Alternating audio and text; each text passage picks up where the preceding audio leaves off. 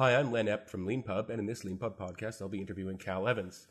Cal is based in Jupiter, Florida, and has been working for the past 15 years with PHP and MySQL on OS X, Windows, and Linux. He's worked on projects of widely ranging size, including multi-million-dollar applications. Cal also builds and is a popular websites and is a popular conference speaker, delivering both talks on technical subjects and also motivational speeches. And I believe he also likes bourbon, so if you ever see him at a bar, please feel free to buy him a shot. Cal is the author of 5 LeanPub books: Signaling PHP, Iterating PHP Iterators, Going Pro, Culture of Respect, and most recently, Uncle Cal's Career Advice to Developers. A little bit later, I'll be asking Cal some questions about his books. In this interview, we're going to talk about Cal's professional interests, his experience self-publishing using LeanPub, and ways we can improve LeanPub for him and other authors. So, thank you, Cal, for being on the LeanPub podcast and for sitting through that intro.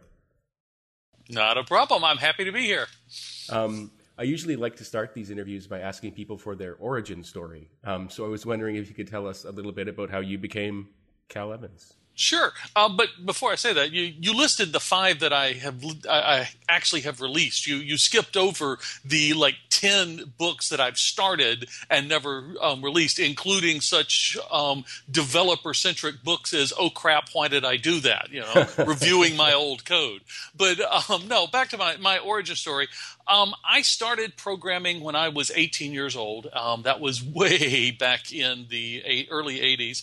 And, I started programming. I got married the same year. So, I mean, you know what that means. I got married. I got a computer. I spent all my time programming because I'm a geek. So, but I started working on a Commodore 64, and all of a sudden I discovered that people would pay me to do this. And it was very surprising to me. So I started coding for a living. I've had various other career paths, short career paths. I used to do live concert videos. I used to direct and edit them. And at one point, I ran a printing company, but old school, offset press. But for the past 15 years, I've done MySQL and PHP. And for the past 10 years, my focus has been on developers. Building better developers, and that is my goal, is to help people become a better developer. On one of my profiles, it says, "I don't want to change the world. I just want to help you become a better developer." So that's where I am. I'm old school. As long as people will still keep paying me to do this, I'll keep doing it. And what are you working on currently? I am the manager of training and certification for Zend. So I handle, amongst other things, the official PHP's or the official Zend PHP certification. Zend Certified Engineer. I also manage the team that builds all the training and builds and delivers all of the online training. And then, of course, like every good developer, I have, in addition to the books, I have a couple of side projects. Nomad PHP, which is we get together twice a month now. We have 2 meetings every month. We get developers together online, and I'll have a conference speaker come online and give one of the conference talks, because not everybody can make it to a conference. So we get together and we'll do this twice a month. And then 3 or 4 times a year, really depends on my mood, we will do what we call Day Camp for Developers, which is I get 5 speakers and we all get online. And Day Camp, we'll have teams get online, put up throw it up on a projector, order pizza, and we'll just spend the day focusing on one topic. Recently, we've done building application or modern techniques for building applications in PHP and things like that. So those are my side hustles. And how did you get into conference speaking in the first place? I'm interested to hear about that. The very first time I was ever asked to do a conference talk was, I believe, right around 1995, and I was doing Fox Pro. And I was so scared that I actually told them, no, I can't do it. And I went on to do one the next year, but I co-presented with somebody. And then I just kind of ignored it. It wasn't really interesting to me until I went to work for Zend the first time. And this was in 2005, I believe. And I was the community guy. I'm doing the air quotes things for those of you who can't see the video. And we didn't have developer relations or developer advocacy or evangelism. I was just the community guy, and I was going along right nicely. I built a website for Zen called DevZone, and I posted on there. And all of a sudden, my boss calls me and says, "Hey, in 3 weeks, Apple is having their Apple FileMaker conference in Orlando. There's going to be 1,500 developers there, and you're the closing keynote." Okay. So I had 3 weeks not only to put it together, but to get my head around the fact that I was going to get up in front of people. And let's just say I was not awesome. Okay. I still don't think that I'm awesome, but I really feel that I shortchanged these people for what they had to pay to be there. But I did survive it. And did you do any kind of reading about presenting or speaking or anything like that, or did you just jump right in? No. I'm way too arrogant for that. I'm a developer. I don't read the manual. Right. So I just figured I could do this. And so I put together a presentation. I put together a demonstration because this was FileMaker, and this was when Zend and Apple had worked together to build the gateway for PHP and FileMaker. And so I put together a little thing using the now defunct Netflix API, and it was really fun. And I learned my very first lesson of presenting at technical conferences, which is if your presentation requires the internet, make sure you have backup slides. Because when my God, yes. Yeah, when I did my run through while everybody was at lunch, man, everything clicked. It was wonderful because I had the entire network to myself because everybody was at lunch. I get up to present, and I go in there, and there are no IP addresses left in the network, and they didn't have a dedicated speaker network, so I had no internet whatsoever. So it's I would point and describe and say, if you could see this, you'd say, I got to get me some of that. So. Yeah, I've done a fair amount of pitching, and you learn very quickly that you need to have all the equipment with you. Yep. I think I ended up with like a 24-foot HDMI cable because the situations that you find yourself in are just so totally unpredictable, and you don't want to be caught unable to do what you came there to do. And somehow that becomes the tech becomes your responsibility. I was wondering, you talk about on your profile about management by walking around. No. Now, management by walking around was either Hewlett or Packard. That was what they were famous for. Mine is management by wandering around. Vastly different. Yeah, vastly different. I got that wrong. Yeah, can you maybe explain the difference to us? Yeah, I learned. I ran a team when I coined that phrase. I was running a team back in Nashville, Tennessee, and this was this sounds so stupid. It was around the turn of the century, and I had put everybody in cubicles, but I had these really high cubicle walls. I tried to give them as much privacy as possible, and I realized that even though I had 15 people working on 3 different teams, and the team leads knew everything was happening, I wanted to get a feel for where everybody's head was. And so literally I would wander from cube to cube, and I don't mean down the line. I would go here, and then I'd go visit her, and then him. It was all over the place. And I would sit one of my developers brought in 2 buckets of Legos, and that's how they would think problems through, was play with Legos. So I usually, if you couldn't find me, I was over there at their desk playing with the Legos. But that's what I started doing, and I learned that I could spend 5 minutes with somebody without interrupting their flow, because if I see them in the flow, I'm not going to bother them. But I can spend 5 minutes with somebody, and if I do that every 2 or 3 days, I know where everybody's head is, and I can take the temperature of the team. My team leads knew the project and knew how things were running and all that. I wasn't worried about that. I wanted to make sure I wasn't burning people out, that people were feeling good about the project, things like that. In your book, Culture of Respect, you talk about, in addition to finding and hiring people, you talk about keeping them. Mm-hmm. And I was wondering if you could talk a little bit about what you say in that book about how do you develop a good culture? What is a good culture for keeping developers in the medium or even the long term in your company? Really? I talk about that? I really need to read that book. No, I'm kidding. In line with the management by wandering around. One of the things that I am just really huge on is, I didn't realize there was a term for it till later, but what is called servant leadership. I was the first person into the office most days. I was the one that fired up the coffee pot. We worked right next to this huge Target superstore. And so I would go over to Target once a week, spend $50-$60 on candy, and I had bought everybody a candy jar. So on Monday mornings, I would wander around, and if your candy jar was empty, I would take your candy jar, take it back to my desk, and fill it up and put it back on your desk. And, I made sure there was always coffee made.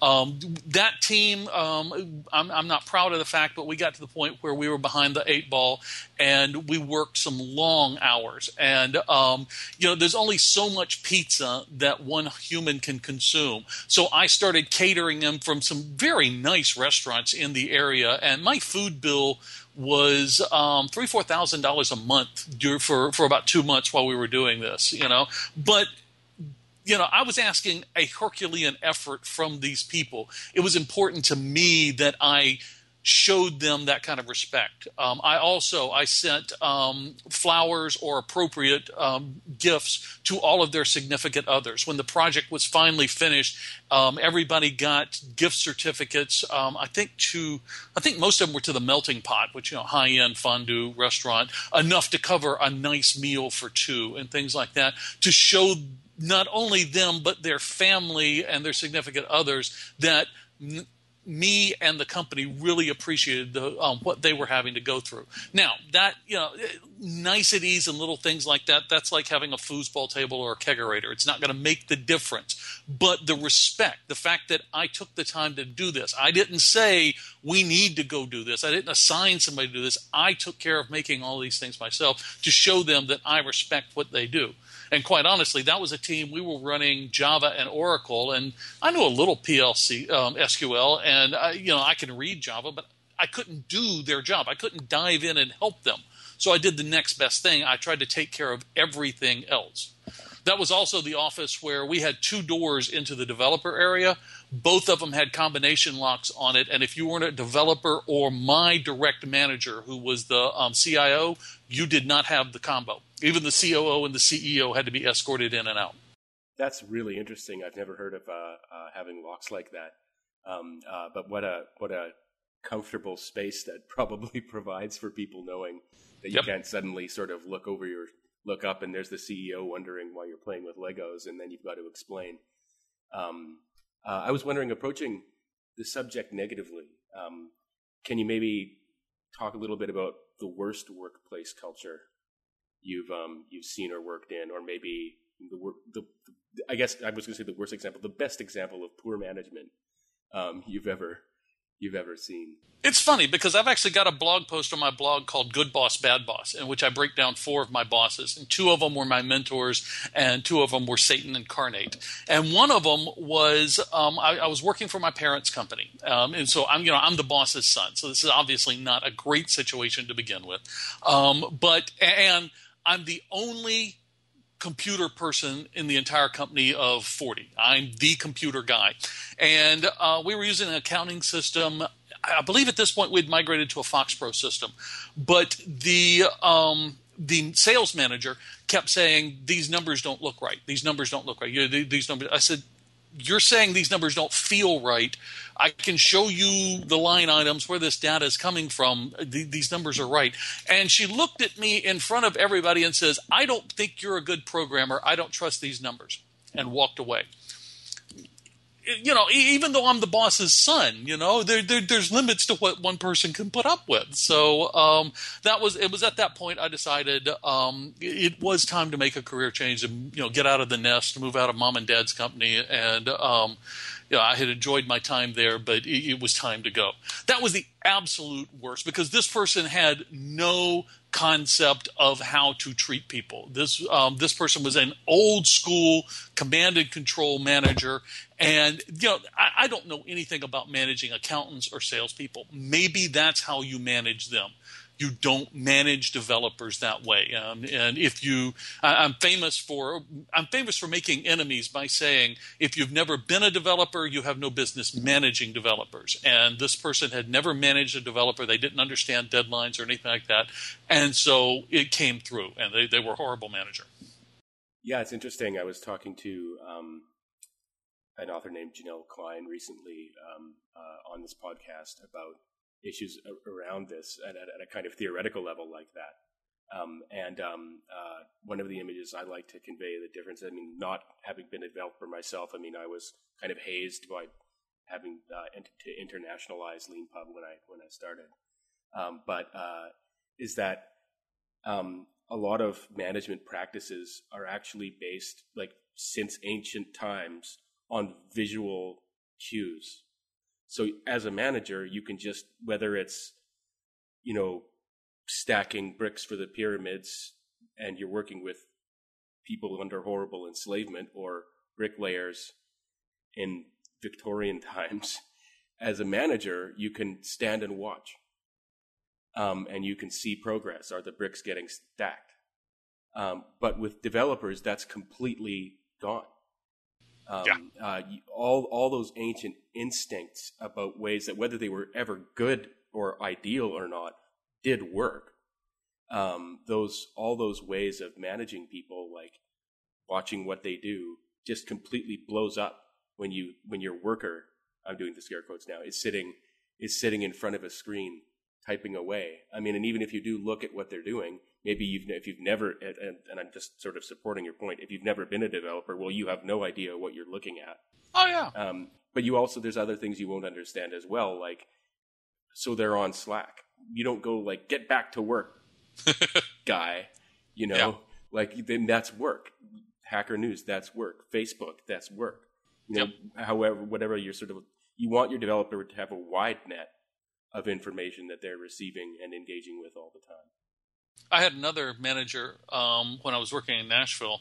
This was my last FoxPro job, and he had been a FoxPro programmer. But if you don't know FoxPro started off as a procedural language and morphed into an object-oriented language. It's a wonderful way to learn object-oriented concepts because I already knew the language. I could concentrate on the concepts. But he, considered himself a very good FoxPro programmer. But I was an object-oriented programmer, and he considered me just a little better than him. Well, he gave me this task to do, and it took me about 2 weeks because this was some deep stuff. Because FoxPro, because it was a compiled language, we did nested inheritance and all this because you didn't pay any penalties for it at that point. And so I was digging through this legacy code and rebuilding it. And he came up to me one day, and he just had enough. It was a Friday. He needed to blow off steam. So he yelled at me for 2 hours because he asked me, "When's this going to be done?" I said, "I have no idea." And so he yelled at me for 2 hours. And I went back to my desk totally energized, okay, because, I was feeling the burn at this point. And I finished it up about an hour and a half later. I finished the project up. I didn't know that was the point, But he had no concept. Even though he was a developer, he was the old command and control, you do what I say, work harder, that kind of stuff. Of course, I left that company, and I was told that 6 months later he was escorted out of the building by security because HR had him escorted out because he explained to a female business analyst that he could train a German Shepherd to do her job. Oh my! Yeah, we all got a kick out of that. We got together for a developer reunion one day, and we all got a kick out of that one. Wow! I mean, yeah, it's I guess it's easy to judge from a distance, but if people have one flaw, we all have flaws, but if a person has one kind of flaw that manifests itself in aggressive behavior, they might have others.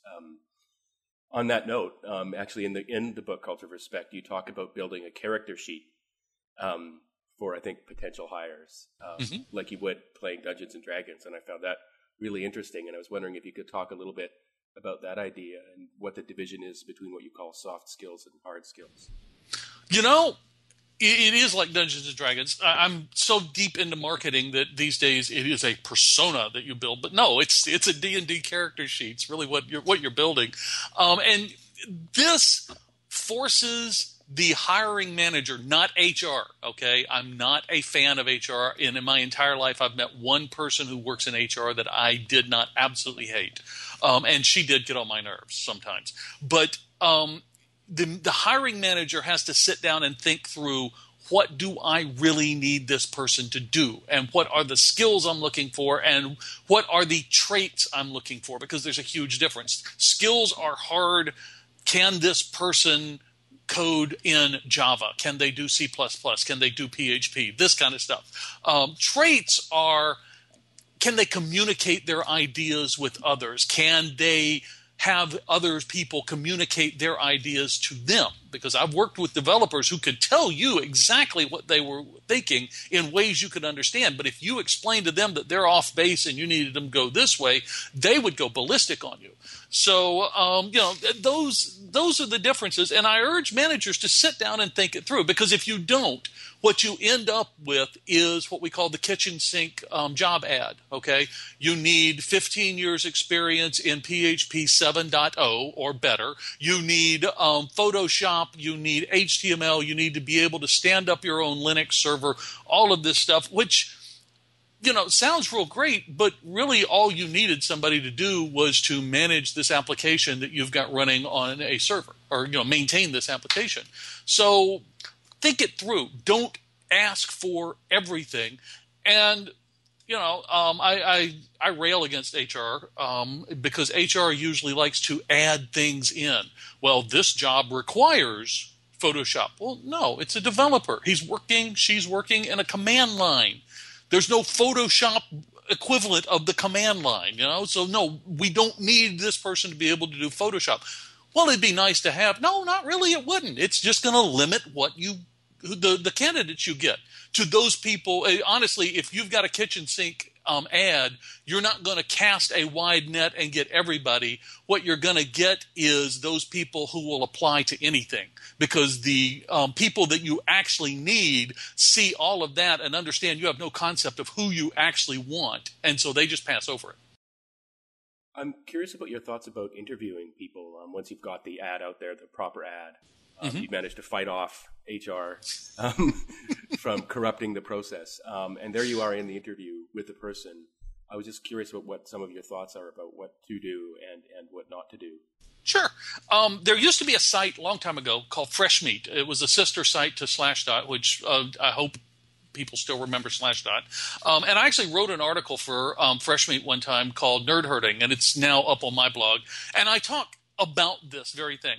My process is this. I put out the ad. I do work with HR. We get the legal requirements covered, but I don't let them add things like skills and traits and all this. I get the ad out there. I get the resumes unfiltered. HR can't tell the difference between Java and JavaScript. I need to actually see them, and I'll filter through them, and I'll pick I was hiring one time out in California, and I'd get 150 resumes a day, and I would pick 20. And this was just posting on Craigslist. But I'd pick 20 out of that seemed reasonable, and I would fire off an email. And I don't go for trick questions, but I go for questions that cannot be easily answered. They're going to require some thought. I would say, hey, I got your resume. Thank you. Why do you program? Things like that. And I would look for some insight to the person. And honestly, if they gave me anything at all, that would usually warrant a phone screen. So that would usually filter out about half of them. So out of that 150, I got 20. Out of 20, I got 10 people that I would sit down and call, and I would talk to them on the phone for 5 or 10 minutes, and just get a feel for the person. I already know that the person has the technical skills, or at least is saying that they have the technical skills. And I know that they are a little bit insightful because they responded. I just want to talk to them. But out of the 10 people that I would talk to on the phone, 8 to 10 of them would usually end up in a interview with the team. At that point, I turned it over to the team, because I told everybody I hired, I don't have to work with you. I just have to manage you. These are the people you have to work with. They're the ones that you're going to have to impress. So we would do the team interview, and I would call everybody into the room. And this is a very expensive way to interview, but it's still less expensive than making a bad hire decision. So I would bring everybody in, juniors up to my architects. We'd sit down in the room. I would not say a thing after I introduced the candidate, and they would go around the table just asking questions. As long as it was legal to ask the question, there were no filters that I put in place, and they would ask until they got finished. I didn't stop them. And I think the longest one we went was an hour and a half, and we were literally interviewing a rocket scientist. He worked at what is it in Huntsville? Redstone? Anyhow, he worked at the NASA center there in Huntsville. He was literally a rocket scientist, and it was fantastic. We ended up hiring him. He was great.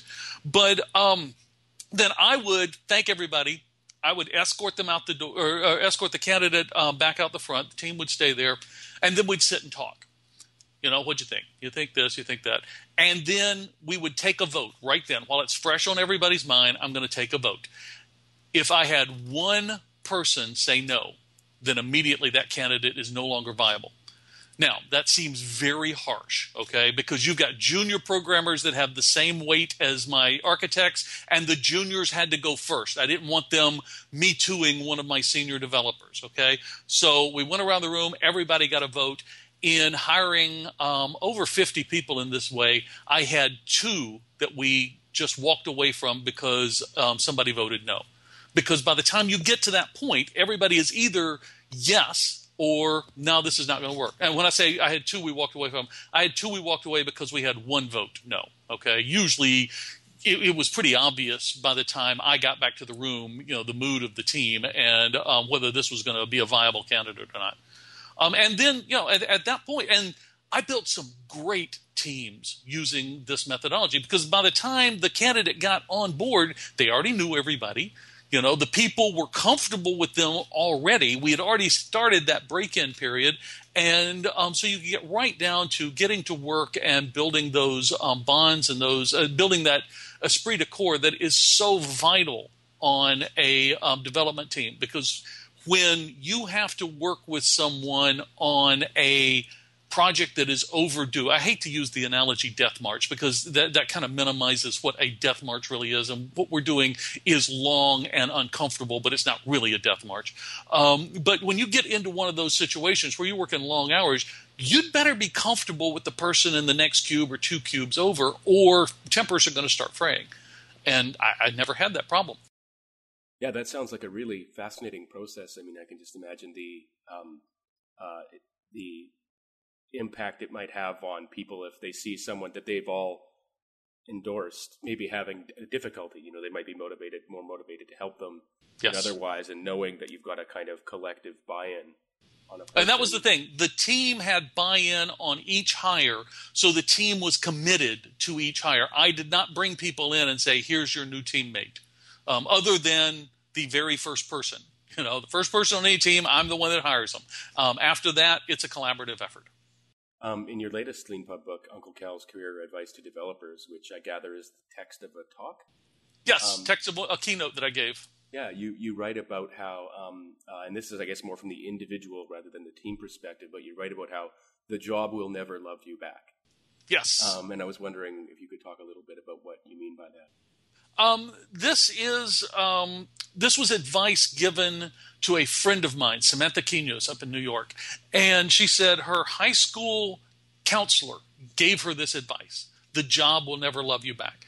I've worked for San Francisco startups. I've worked in that culture. I've worked in we've all got to pull together and do things. And the team I was building in Nashville that we were working so hard on, I was there almost the entire time. I like to be the first one in, and I hated to do it, but I wanted to be the last one out. Now I had some people working till 2-3 in the morning. I'd let them stay, but I was there literally 14 to 16 hours a day towards the end there, and the COO would walk out at 2:00 to make his tea time, and you'd see the salespeople wander in and wander out for early lunches and stuff like that.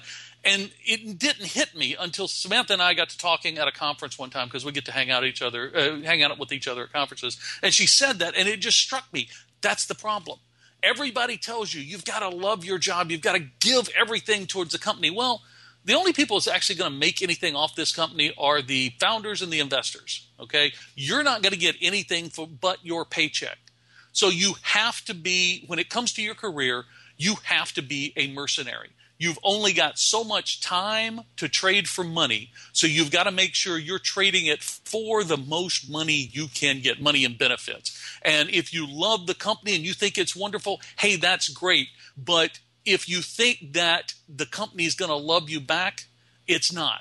You're not family. And if you want to put that to the test, be the slack-ass cousin who doesn't work for 2 weeks and see if you still get a paycheck.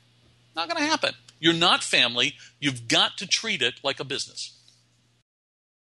That's a great lead up to, I think, my next question, which is you've got a great line in the book where you say, some days I've been the windshield, some days I've been the bug.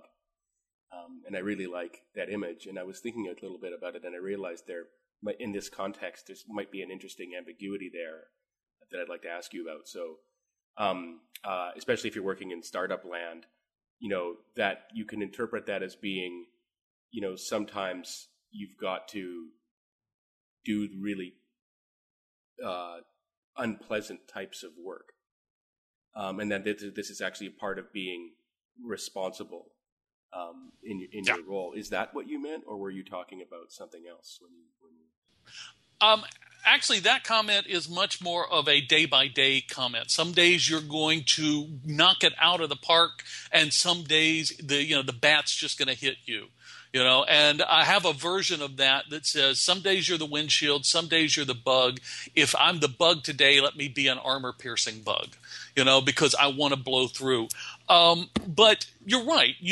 There are times when you just have to power through it. And I have another talk, which I believe is actually one of the books, called Going Pro. And in it, I talk about a similar topic, in that there are times when you as a team member just cannot find your happy place on that team. For whatever reason, they've made a technical decision, you can't get along with your manager, whatever reason, you can't find your happy place. As long as the paychecks are clearing, you be an adult, you give your 110%. But you start looking, because if you're not happy, you owe it to yourself and to that team to go find another job. You're not doing that team any favor by hanging around if you're pissed off. Because if you're pissed off, you're not happy, it's going to affect your work no matter how much you think it's not. So you give your 100% while you're there on the job. You don't slack. You don't, I'm going to goof off today. They'll never know. What are they going to do? Fire me? Well, no, you're an adult. Do the right thing. But start looking around, and as soon as you can do it, exit gracefully. And I don't mean get so pissed off that you rage quit, because rage quits feel really good for about a day. I know, I rage quit at McDonald's one time. The most pointless gesture I've ever made. But rage quit feel really good until you call your buddy, who you knew was a sure thing because they're looking for somebody just like you. And your buddy says, my manager was talking to your previous manager. You kind of left them in a lurch. We can't talk to you anymore. All of a sudden that rage quit don't feel so good anymore, So be an adult, do your job, but if you're not happy, you owe it to yourself and the team to find you something else. Don't be the bug every day. I was wondering, thanks for that. That's really great. I just love that image. Are you working on any, you said you mentioned at the beginning that I left out of my introduction your unpublished books on LeanPub, and I was wondering if there's one in particular that you're more focusing on now, or if you even do you have a plan for what your next book might be to release? I am almost finished with my next book, which I don't know if it's on LeanPub or not. My wife actually handles all of that now. Used to be, I did it, and that's why I did LeanPub, because LeanPub is easy enough that even I can concentrate on writing and not have to worry about the book production. It's a wonderful platform, but I don't know if she's put this one up yet. I have full intention to put it up there, and it's called Spin a Good Yarn, and it is everything developers need to know to build presentations. And I don't mean build slide decks, because my slide decks suck. Okay, my slide decks are white backgrounds with black text, and I upgraded on my last one and actually put a picture of myself and a picture of one of my books. That's a graphical upgrade for me. But everything else that you have to do, from coming up with the concept to writing the abstract to getting a title that will actually convince the conference organizer to bother to scan your abstract, to the practice, to how you do all of this, and then what do you do after you present? How to be a good speaker for a conference and not just a good presenter. And I've got book. I will never ever do this again, but I recorded an audio version of it, and oh my God, editing audio. And I grew up around audio, but having to edit an hour and a half worth of audio and take out, because it just seems like I take these huge breaths on the microphone. Having to edit all this out is a pain. But I got the book, the audio, 5 or 6 videos to go with it, and all of that, and I'm putting it up. It'll be at, and this is the worst URL I could find, spin-a-good-yarn. Or you can just go to my blog, and there'll be a picture of the book up there. I was wondering, why did you choose, you partly answered it already, but why did you choose to self-publish on LeanPub? Well, that's 2 questions. Why did I choose to self-publish? I have actually published through a traditional publisher before, and I got 20% of my book sales, and I just felt like I deserved more. One of the reasons that Culture of Respect is not on Amazon is because because of the price, I would only get 35% royalties. No, Amazon doesn't deserve the 65% royalties. They didn't do anything worth of that. So that's only available on LeanPub because you guys have a good platform and it's fair.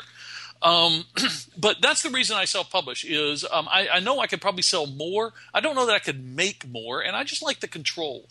Why did I use LeanPub? I got to researching what it would take to do it. And I actually had systems set up, and I was playing with them on how to create a Kindle, because that was my focus. I wanted to create a Kindle book, okay?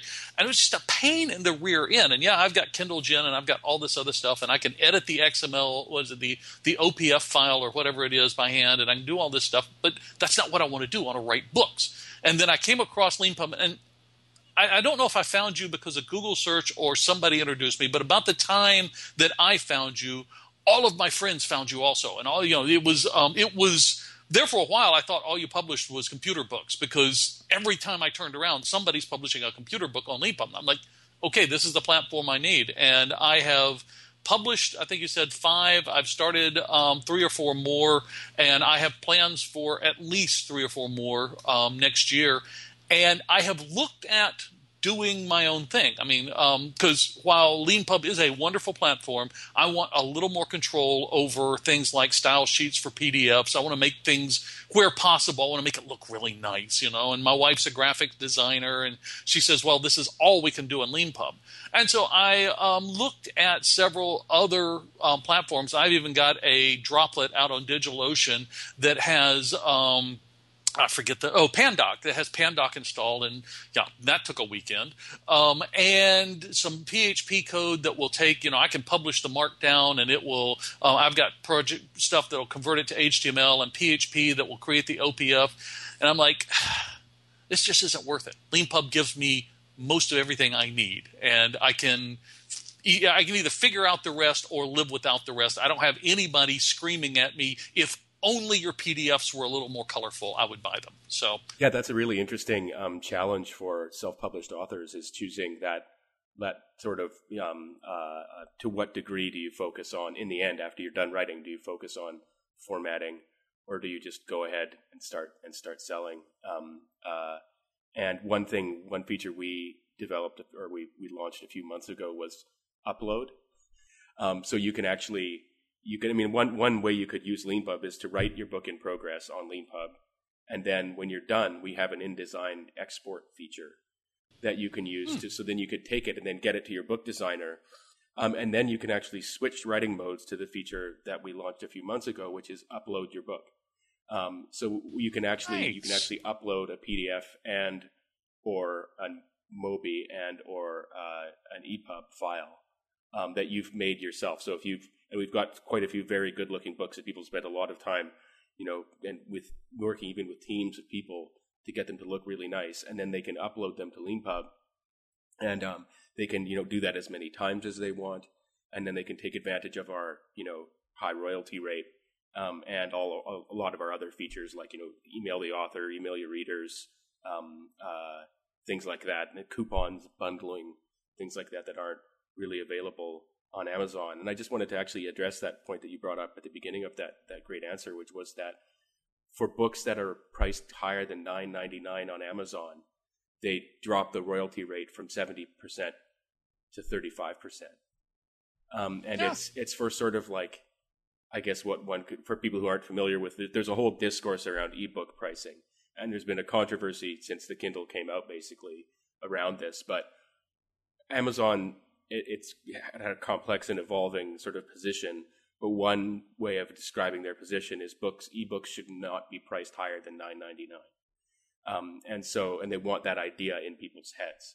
And when I say people, I don't just mean readers, I mean authors and publishers as well, which is partly where the controversy comes in. And so if you've got a book that's worth $9.99 and you've got a book that's worth $11 on Amazon, you'll make more money from the book that's worth $9.90 per sale from the book that's worth less. So it's an interesting strategic move on Amazon's part.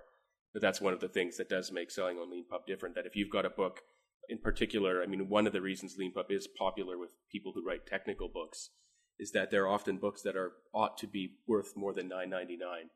I mean, you can imagine if reading a book gives you skills, that means you can now command a higher price for your consulting per hour. How much is that book worth to you? Well, lots. And we've actually even got one book right now that's about getting technical certification that's got a $200 minimum price. And people are buying it. This is a book that's got no DRM, a self-published ebook, but it's worth that much money to a lot of people. Well, I fully support authors being able to charge whatever they want, and I fully rail against Amazon's control of the market. But I'm happy to put my $9.95 and below books up there. I've got a series of books called Learn One Thing books, and they're short books, specifically technical books. They focus on a single topic, and they're $9.95. And what I do is I publish them on LeanPub, take the Mobi, shove it up on Amazon. It's nothing deep or anything. I don't recreate it just for Amazon. I take what you give me and just put it up there. But I did not know that you had the upload thing. That's really cool. I'm going to have to start doing that because my wife is a designer. So I'll sit down and I usually start in Google Docs because that's what I'm most comfortable in. And she'll take it and she'll start breaking it up into text files and putting it on LeanPub. But now that she can produce it, I think she will start using that workflow a whole lot better, and I don't have to fire up Pandoc because I got friends that use Pandoc and they love it, but that's not what I want to do. I don't want to manage yet another system, and I thought about actually writing my own, and I'm like, oh my God, why? Just more code to maintain. So. LeanPub is not a perfect platform. I've had disagreements with y'all, although that was early on. I think you've resolved most of the issues I had. It is not a perfect platform. It is a platform that has served me very well, and I'm very pleased with the service I get from you guys, and will continue to publish my stuff on LeanPub and hopefully help put a few pennies in your pocket so that you can keep doing this. Thanks. Really appreciate that. And we appreciate you being a LeanPub author. And I think you've been around for quite some time in LeanPub's lifetime. So we really appreciate that. My last question is about self-publishing. And is interacting with readers something that you do? Is it important to you to sort of get emails from readers or get communications from readers with questions about your books or suggestions or anything like that? I don't get a lot of interaction with readers over email. I get occasionally I will get tweets, and I love the fact that you put a tweet in the front of the book where, tweet out that you bought this book, because I've had people do that, and it's awesome. But I go to a lot of PHP conferences, and most of my audience is PHP developers. Even for my non-technical, that's mostly who reads it. And so I will sit down, and I get to sit down at lunch and talk to people, and they say, okay, you said this, but what did you mean? And I get to talk with them, and they give me feedback. Matter of fact, I had somebody write me today. I've got one of my books, and he gave me a long list of, the book is on creating brown bag lunch programs. He says, I like your book. It has a lot of good points, but here's how we're doing it, and I think your readers could benefit from that. And so I'm about to go, hopefully in October, go into a revision cycle, produce a new version of that based on Jeremy's feedback. Okay, well, great. Yeah, thanks. It's interesting. I always just love to hear about how the different approaches that people take and the way that publishing books can be part of a wider kind of environment that you're operating in, like talking at conferences and things like that. Well, thanks very much for your time today, Cal. I really appreciate it. And thanks for being a Lean Pub author. Hey, thank you for the platform.